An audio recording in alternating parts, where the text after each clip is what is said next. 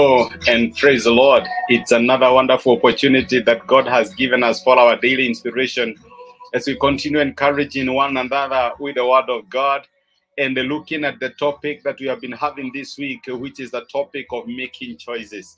Our discussions have been allowed making choices. How do we make choices as believers? What influences the decisions that we make in life or whatever things that we choose? And we have realized that God's children do not have to choose because of peer pressure. You don't have to do something because others are doing it. You don't have to follow a certain path because others are following it. We saw in our first lesson that there is a path that appears right to a man, but the end thereof is destruction. That is why we need to be very careful in the way we make our choices, in the way we do our things, and in the way that we carry on our lives, because God must be reflected in the choices that we make. When we choose to be followers of Christ Jesus, we make the most important choice that influences all the other choices that we make in life.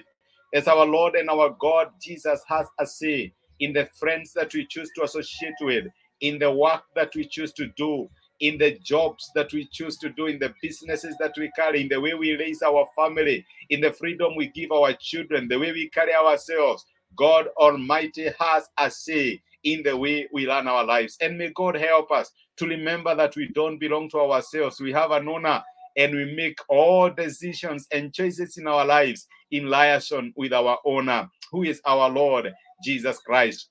Yes, yesterday we saw that the Levites chose to be on the Lord's side, and that is what God has been telling us. Choose to be on God's side. When they were worshiping the golden calf and the peer pressure was too much, after Moses came down the mountain, he said, whosoever is on the Lord's side, come to me. And let me tell you, for people that had seen God's hand in the wilderness, God opening the Red Sea for them, God feeding them with manna, and even providing water from a rock in the desert, you would have chosen that maybe 100%, if not 99, and that they would have come to be on the Lord's side. But the Levites chose to be on God's side, and God chose them. He said, thank you, because of the choice that you have made. You will be ministers in my house throughout all your generation. May God help us to make a choice today that is not only going to affect our lives, but will affect the lives of our children and the children who will come after them. Today, I want us to see how we can be God's remnants in our generation. A remnant is something that remains standing when everything else is kneeling down or bowing down. How can we be God's remnant in our generation? That is the question I want us to ask ourselves today. Now we looked at the story of Elijah telling people to make a choice. How long will you waver between two decisions? If the Lord is God, serve him. But if Baal is God, then serve him.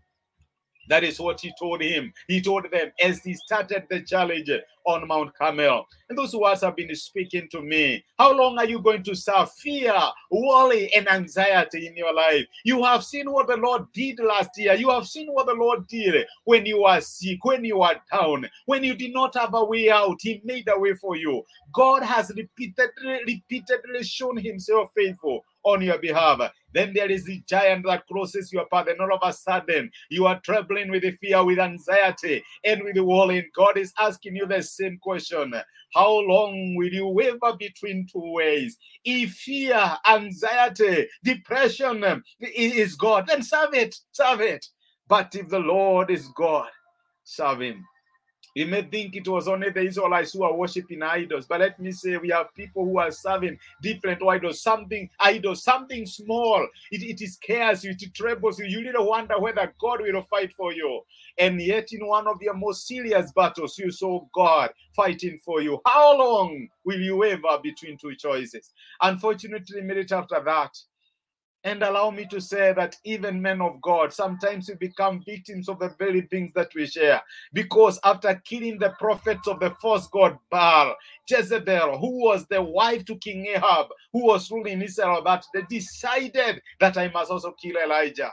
Elijah was fearful and terrified, and he ran away. Depressed. Actually, he was a man going under depression, and he was somewhere hiding. I don't know where you are hiding today. You have a history of doing so many things for God, but maybe today you are hiding somewhere. When you remember how you served God in high school, you remember how you served God in the university, you remember how you stood for the honor of God in your Mount Carmel, and today you are depressed, you are wondering, God, what happened? What is happening? The scripture says that God came and found Elijah, and he asked him, what are you doing here? What are you doing here in this cave of depression? What are you doing here in this cave of tears, wondering whether God will fight for you? What are you doing here, Elijah? And the scripture says in the book of 1 Kings, chapter 19, if I would start from verse 14, allow me to read the last verse of verse 13. This is what it says. It says, then a voice said to Elijah, what are you doing here, Elijah? Verse 14, he replied, I have been very zealous for the Lord God Almighty. The Israelites have rejected your covenants. They have torn down your altars and put your prophets to death with a sword.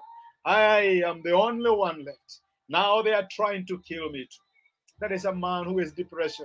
How many times have you ever felt that you are the only one? And what was God's response? God had to tell him, let me tell you, I have quite a number. And he finishes in verse 18 by telling this to Elijah, yet I reserve 7,000 in Israel, all whose knees have not bowed down to Baal, and whose mouths have not kissed him.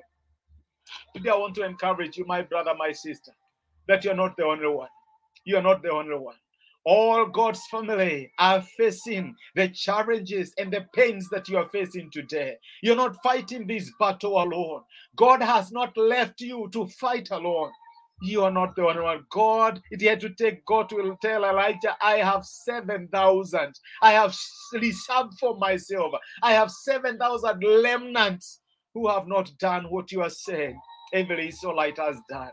I know we are living at a time when the tide of evil is too much. And it has even affected what we call men of God and women of God. Many times you ask yourself, if my pastor, if my bishop, if so-and-so can do that, then why does it pay to be righteous? Does it pay to honor God in our generation? And I am here to encourage you, my brother and my sister. Yes, God will pay. Do not get weary of doing good, for in due time you shall reap a harvest if you faint not. Yes, God still pays for righteousness. The righteous are still rewarded in this life. God still has a remnant. What you have to do is to hold from your end, from wherever you are hearing me from. God is telling you, hold from your end. Kadeket blessed, hold from your end. Some young guy, hold from your end. From wherever you are, hold. Fight the best way you know how.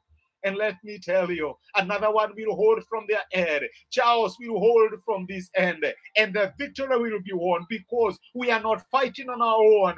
There is the Lord God of Sabaoth, God of hosts, who is fighting together with us. Choose to stand on God's side. Choose to be the remnant in your generation. Don't look at the millions who are serving Baals. Stand for God in your generation. And you will be surprised to see what he can do for you. Yes, you can choose to be God's remnant in a Lutheran generation. Let us pray together. Father, we are grateful for speaking to us and encouraging us through your word today. Thank you for reminding us to stand as remnants of the truth in our generation. Elijah might have felt alone because of the pressure and the tide of evil that was sweeping through Israel during his time. We are not left behind. There is a tide of hatred, a tide of evil that is sweeping through our generation. Help us to stand true to you. Help us to stand as remnants of the truth. Thank you for speaking to us. Watch over us and protect us in all that we shall do. In Jesus' name, amen and amen. Thank you so much for joining me for this particular inspiration. I don't take it for granted. I pray that God Almighty will bless you, will establish you, even as you make a choice to stand for God in your generation. Have yourself a blessed day and a great weekend ahead. Thank you so much.